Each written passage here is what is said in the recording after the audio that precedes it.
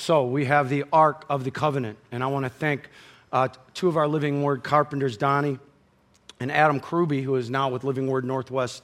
But they built this. The Lord put this on my heart. Let's build an ark and do a teaching. Really, it's about Jesus Christ, the teaching. But let's build it. You can't build it to specification because God made sure that He didn't put all the details in here. This is probably very close, so it wouldn't be replicated. It's a kit that you order for $500.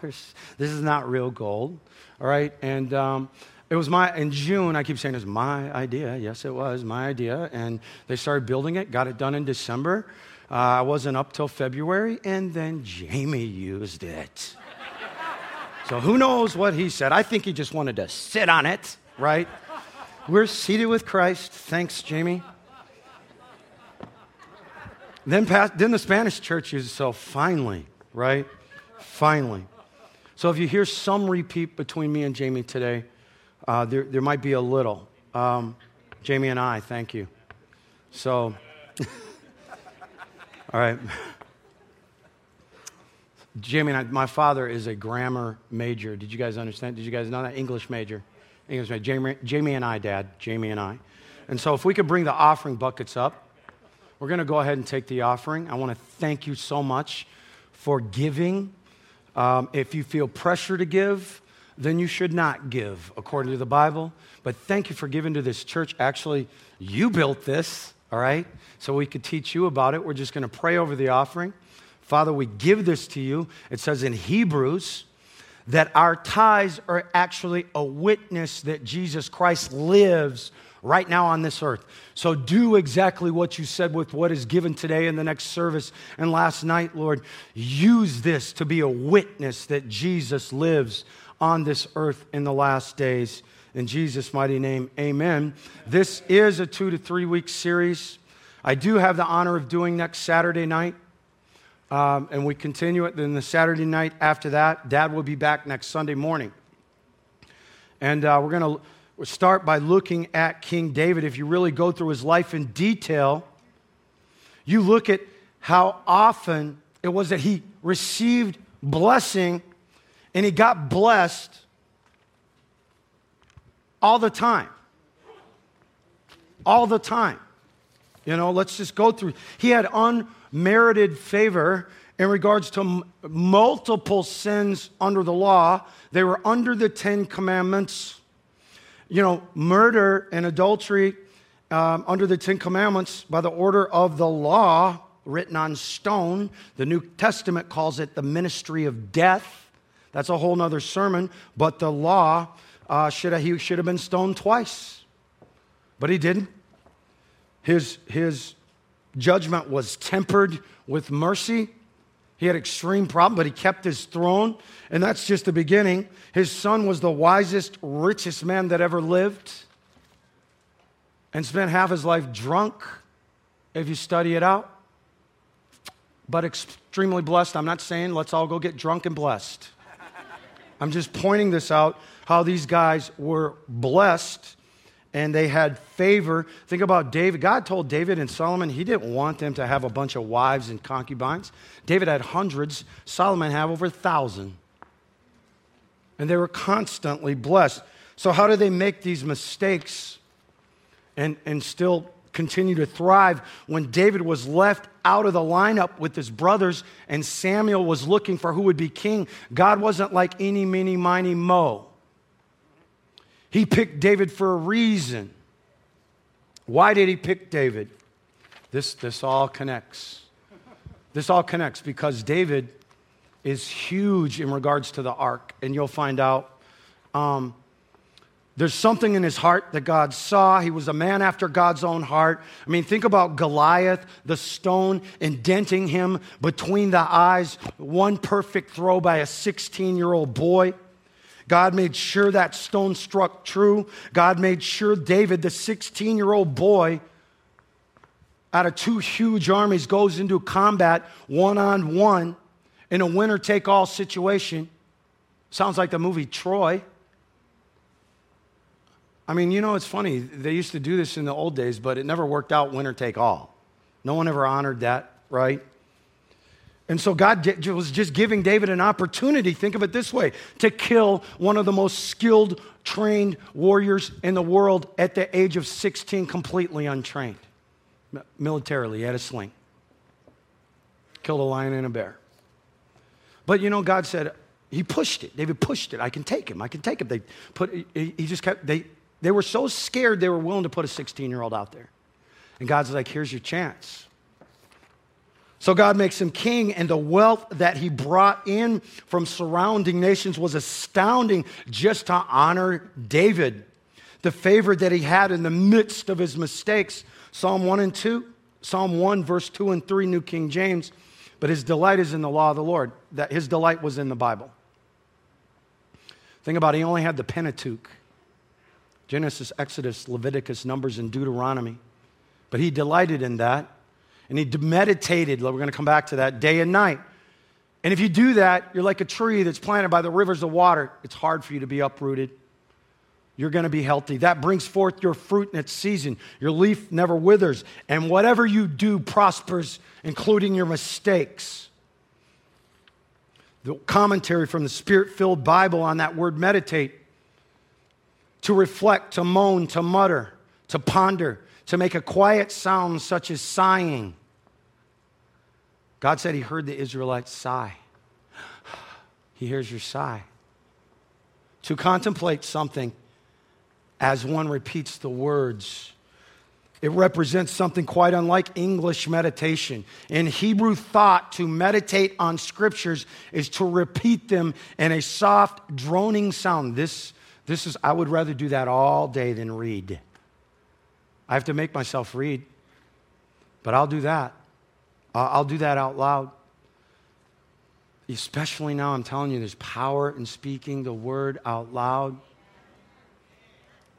Think about it. We can't technically lay hands. What do you have besides your words?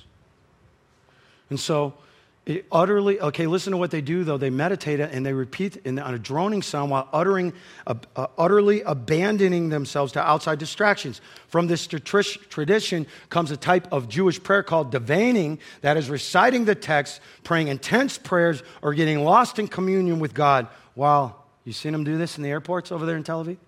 Or in New York? These Jews, they're doing the scriptures. There's something to that. Have you ever prayed and gotten into a flow? I know this is so out there online, all right? Stay with me, but you get into a flow. I don't know how to explain it. Sometimes I can be side to side, all right? But this dynamic form of meditation goes all the way back to the time of David. It's a responsible commitment in God's prosperity plan, God's prosperity. Whatever he does prospers. We're talking about your family, your children, your business, your ministry, your job, and your health. It means God intends what he says. Everything you set your hand to shall prosper. So if one thing doesn't, it just doesn't work. Is that where we are? However, no promise of God is without action. No one will prosper until he starts doing what God says. And I'm not talking necessarily about obedience. I'm talking about being in his will. Many people want to get promised results without responsible commitment, but none of us will ever gain anything in just an instant. What does he say? Be still and know that I am God. The truly worthwhile takes time to develop. He's not going to leap and give you answers based on your schedule. You know, it's just like getting a college degree. It's after 4 years of study. I do not believe God will withhold any blessing if you are in an alignment with his plan. David was in alignment with his plan and made a lot of mistakes within the alignment. Okay, that's why the New Testament prayers are actually teaching you to pray. Ephesians 1, Ephesians 3, Colossians 1, Philippians 1. They're teaching you to pray to be in alignment with his plan. You should pray that for your children. Can I quote God the Father on David? He said, David is a man after my heart. That's quoting God. I remember hearing a couple of sermons in this sanctuary years ago from different ministers saying David was a man after God's own heart because he was quick to repent. I'm going to prove that wrong. Go back to the scripture. Let's find out. Saul ties in with the Ark of the Covenant. They're thinking in terms of his sin, right?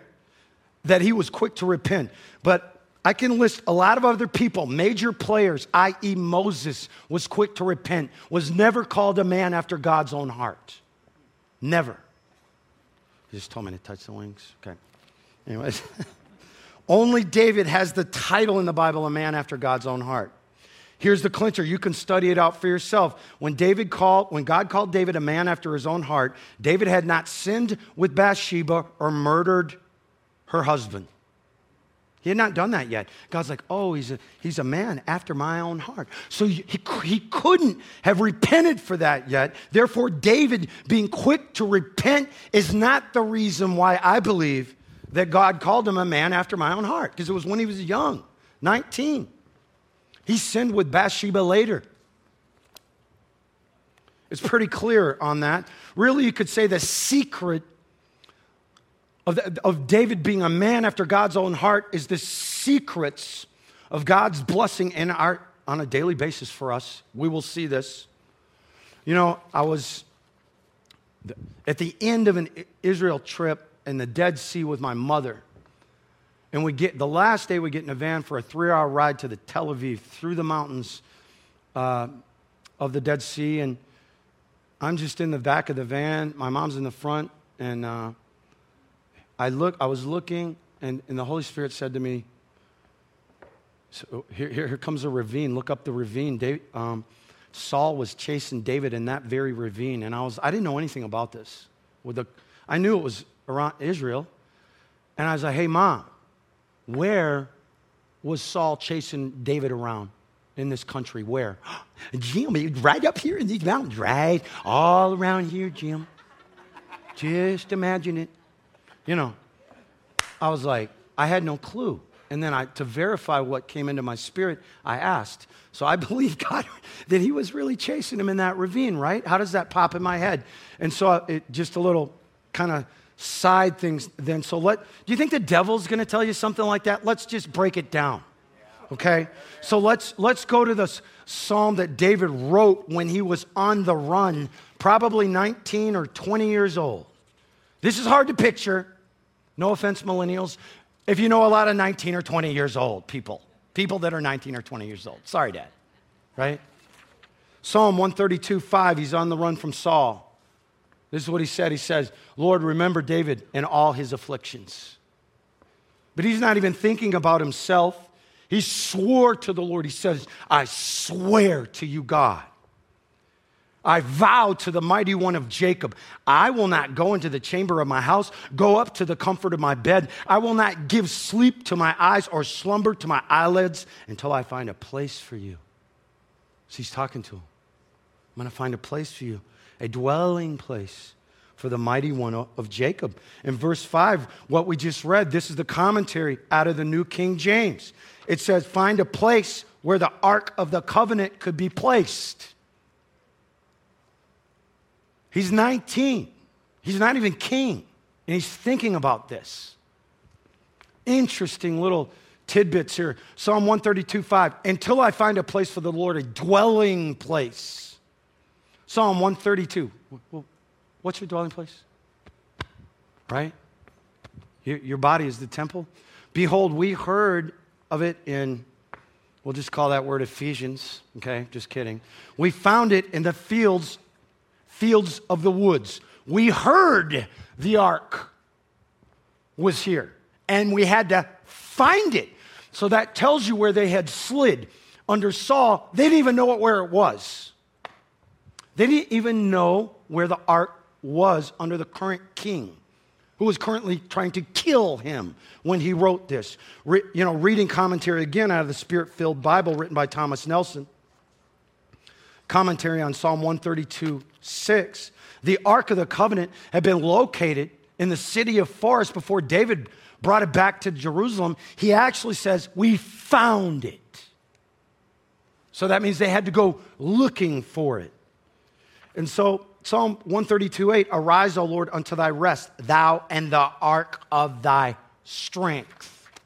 He's talking about the ark. says, arise, O Lord, to your resting place. Arise in the Hebrew is the actual Hebrew word for the act of moving the ark. How do you know this? Because that Hebrew word shows up in Numbers 10, 35, and 36 when God is giving instructions how to move the ark.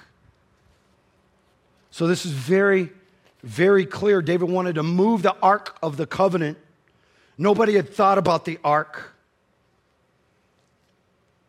And they didn't know exactly where it was. 1 Chronicles 28:4, howbeit the Lord God of Israel chose me, this is David, before all the house of my father, sorry bros, to be king over all Israel, for he hath chosen Judah, that's his tribe, to be the ruler.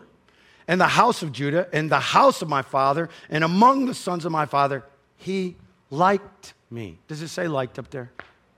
He liked me. When they say like to you in Israel in Hebrew, it's the same word that's written. He liked me today. So David said, God made me king because he liked me. God loves everyone, but God liked David. I'm not saying this is God's point of view, but how many people out there love someone that annoy you? You have people that you love, that you like to be around, and you have people that you love that you don't want to be around very long. But God liked David. You could say you have people you love that you don't necessarily like at times. I can remember being stuck with 3-year-old Jamie Hammond, and I loved him, but I really didn't like him.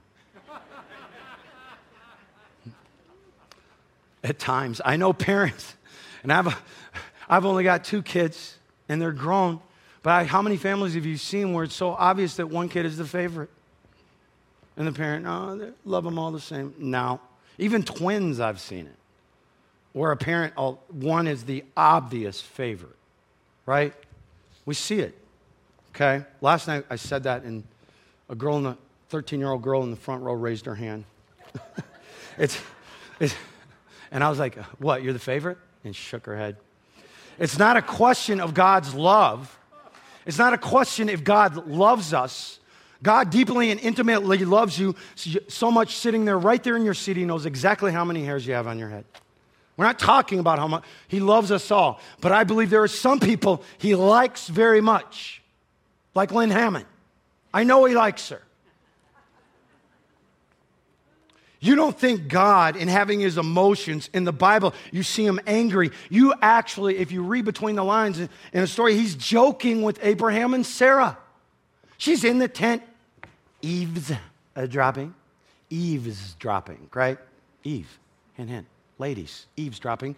And God is talking to Abraham, and God says, your 90-year-old wife is going to have a baby. And Sarah goes, yeah, right. Right?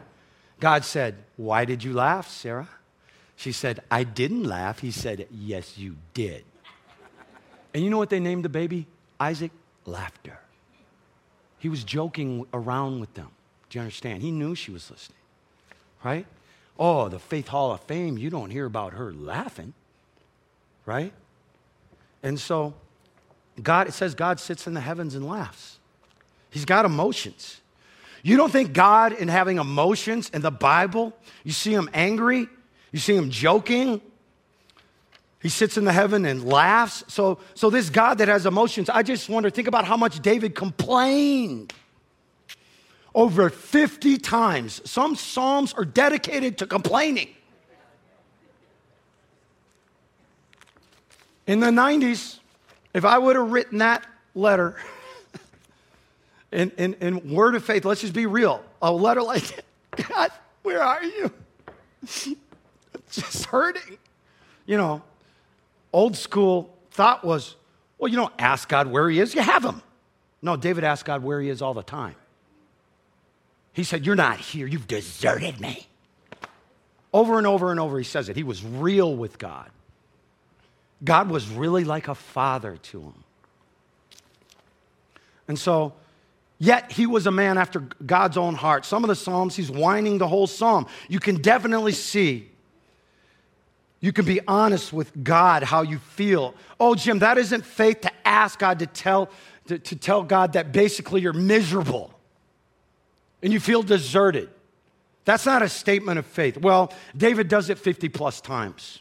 You say, oh, you mean God is like us? No, we're like God. We have emotions like God. Are there times when you love your child, but you really like your child, but there's times when you love your child, but you really don't like them? So why did God like David? Why did God like David? Why did David? Because David got a hold of something in his heart. David got a hold of a divine objective. A divine objective.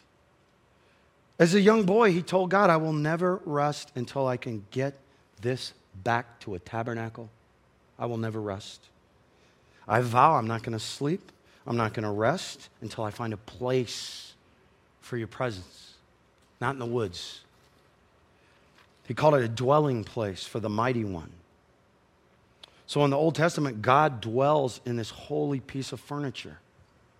He dwells in this, on this. This is where the priests and Moses himself communed with God, right here. This is his throne. So David said, I will not rest until I find a place for the Lord. This is called the throne of God in the Old Testament. Wherever this ark went while they were running around for those 40 years, okay? This ark was present, the ark of the covenant, with the animal sacrifices, that the blood from the animals was put here, okay? That's the once a year thing, right? That covered them for a year. Think about that. They knew they were covered for a year if all went well when he came in here and didn't die, the high priest. If all went well, they were covered for a year. Their sins were covered for a year. They knew that from the blood of an animal. But yet we don't think our stuff is covered from the ultimate sacrifice. Not even a day or two, you know. But they knew just from an animal that they were covered, right? And so they were led by victory after victory, led by Moses, Joshua, the ark, and the animal sacrifices. The ark is a beautiful picture of the holiest furniture of all the objects in the temple. In the Old Testament times, let's say God is looking down from above. What's the holiest part of the earth in the Old Testament times? Israel. What's the holiest city? Jerusalem. What's the holiest place? The temple. Can we get that shot of the temple? Online, we cannot show you this because of copyright stuff. It's beautiful, is it not? That's one of the first pictures if you just Google the temple. Let's look at a diagram of the temple. I don't know how well you guys can see this. Can you see up in the corner? It says, that has the numbers 1 through 7. Well, you guys can't, can you? Okay. Well, the Holy of Holies, number 2. You've got an outer court, an inner court, and inside the sanctuary, you've got the holy. That is the holiest spot in the world at that time. It is where God resided. In the Holy of Holies, there's not one piece of furniture but the Ark of the Covenant in that room. Which means right at that time, this is the center of the universe. In the Old Testament, God said he would speak to Moses and speak to the high priest from between the wings. From between the wings. From between the wings. The high priest every year would put blood on that mercy seat. So what is this piece of furniture that the Israelites carried around with it? What does this point to? It points to the person and the work of the Lord Jesus Christ. That's what we're going to be talking about. This is how you read the Old Testament. I'm not saying you have to build an ark to read it. But what I'm saying is Jesus on the road to Emmaus, remember the 2 disciples after he was crucified? They'd seen that gruesome whole thing. They didn't recognize him because he is in his holy body, his heavenly body. So he's walking along with them for 7 miles. It was a 7-mile walk. And you know what it said he did the whole walk? He expounded on himself in the scriptures. Well, what was written? Only the Old Testament. He expounded.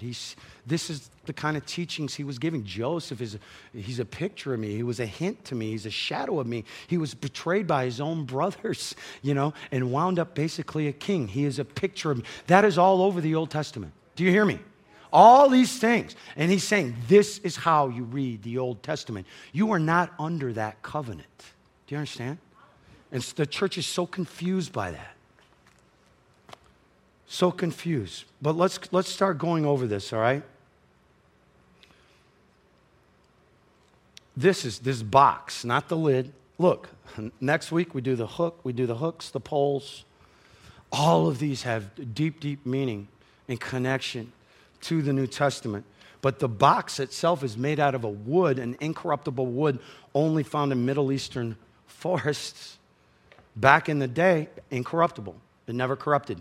And it's plated with gold. The box is plated with gold. Right? And so what this means is, what does this mean? Wood in the Bible. This is out of Kevin J. Connor's 2 books, Tabernacle of Moses, Tabernacle of David. 50 pages on the ark.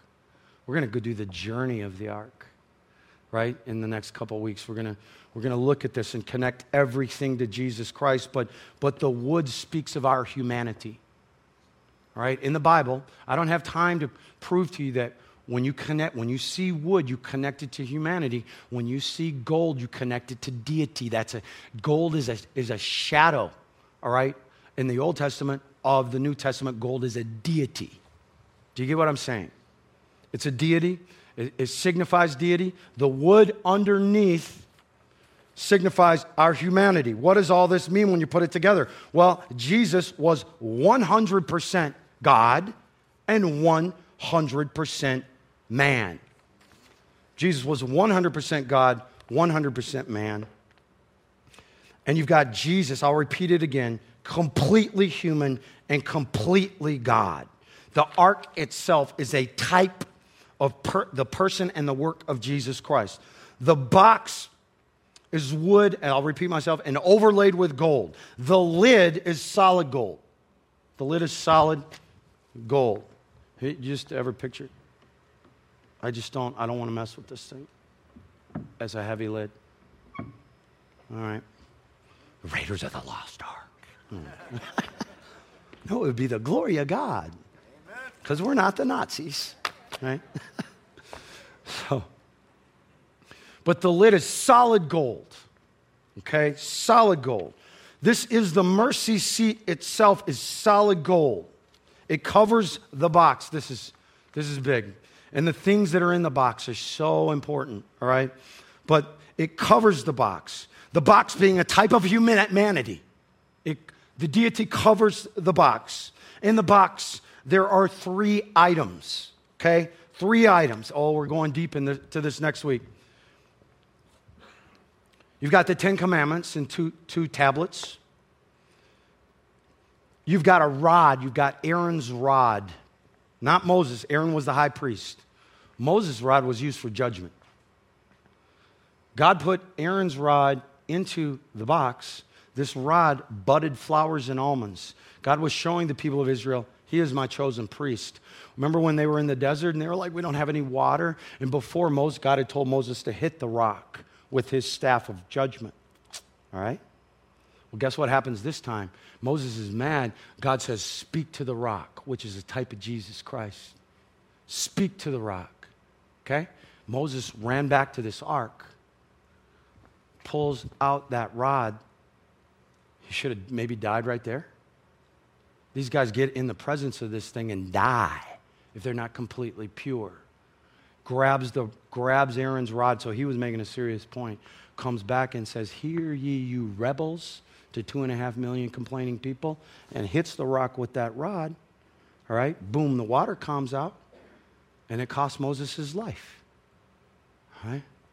Because you're supposed to, look, the first time the rock was hit, right? Okay, the second time you just speak. Jesus being a type of the rock. Jesus has already been hit. All you have to do is speak to the rock. All right? And Moses ruined the type, and it cost him his life. I'm 53. I mean, under the law, I would have been dead by 15. Under the law. So you've got the golden pot of manna. All these things are types and shadows of Jesus Christ himself.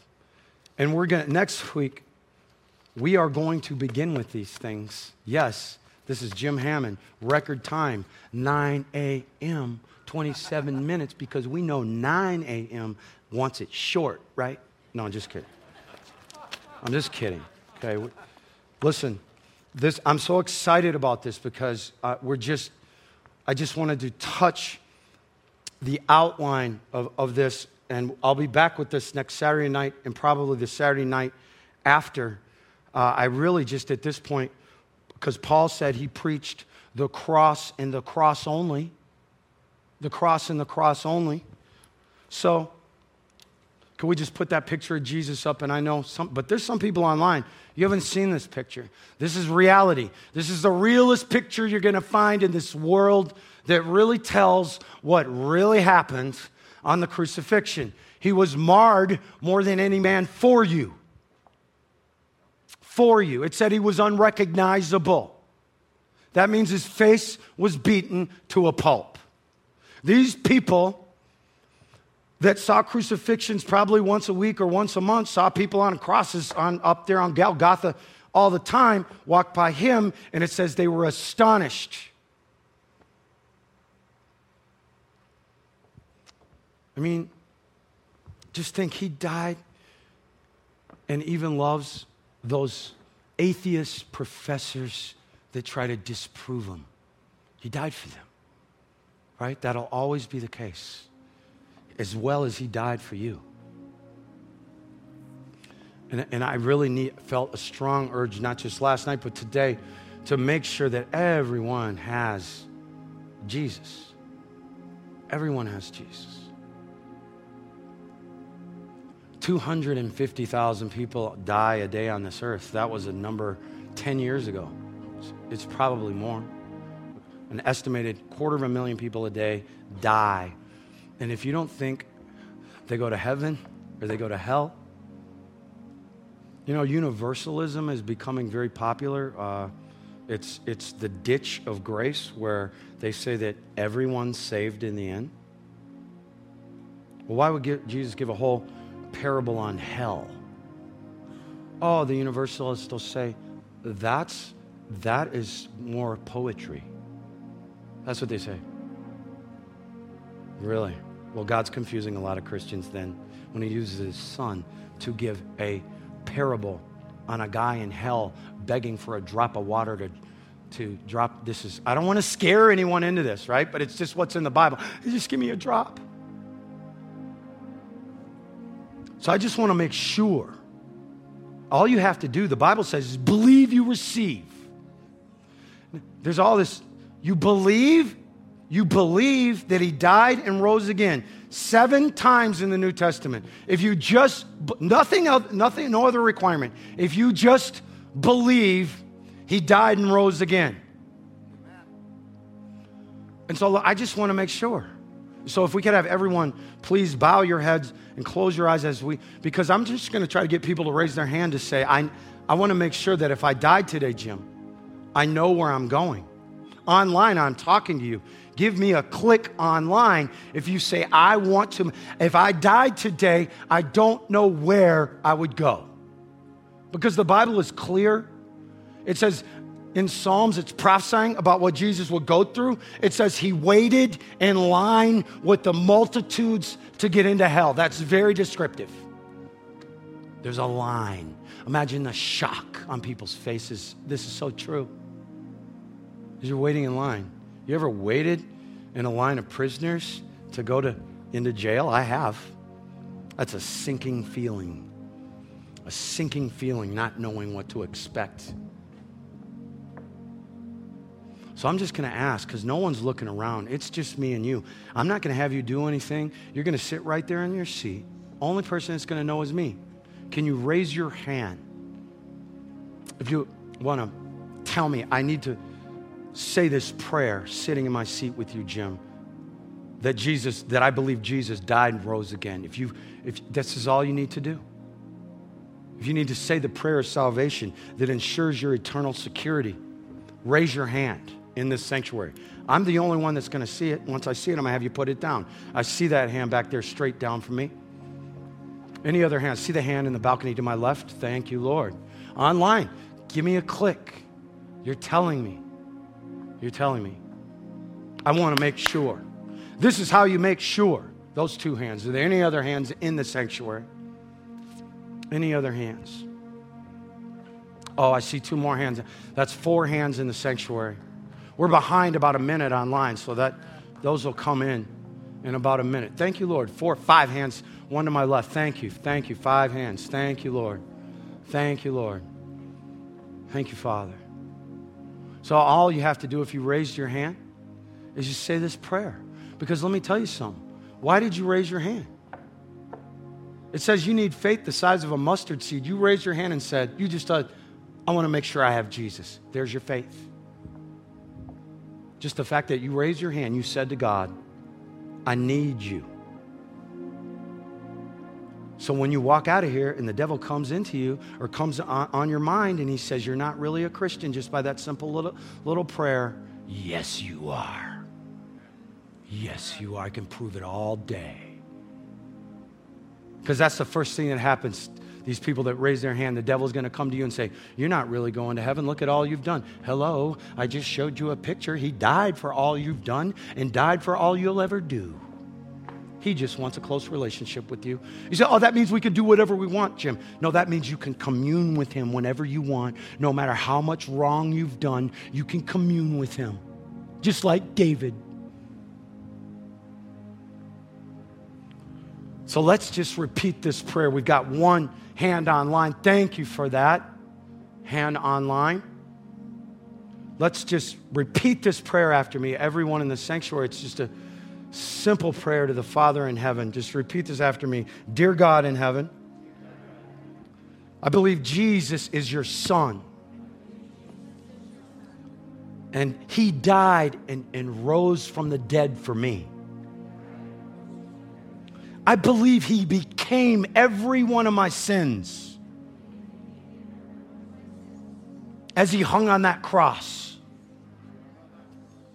I ask you, Jesus, to come into my heart, to be my Savior, and be my Lord. Thank you for saving me now. Amen.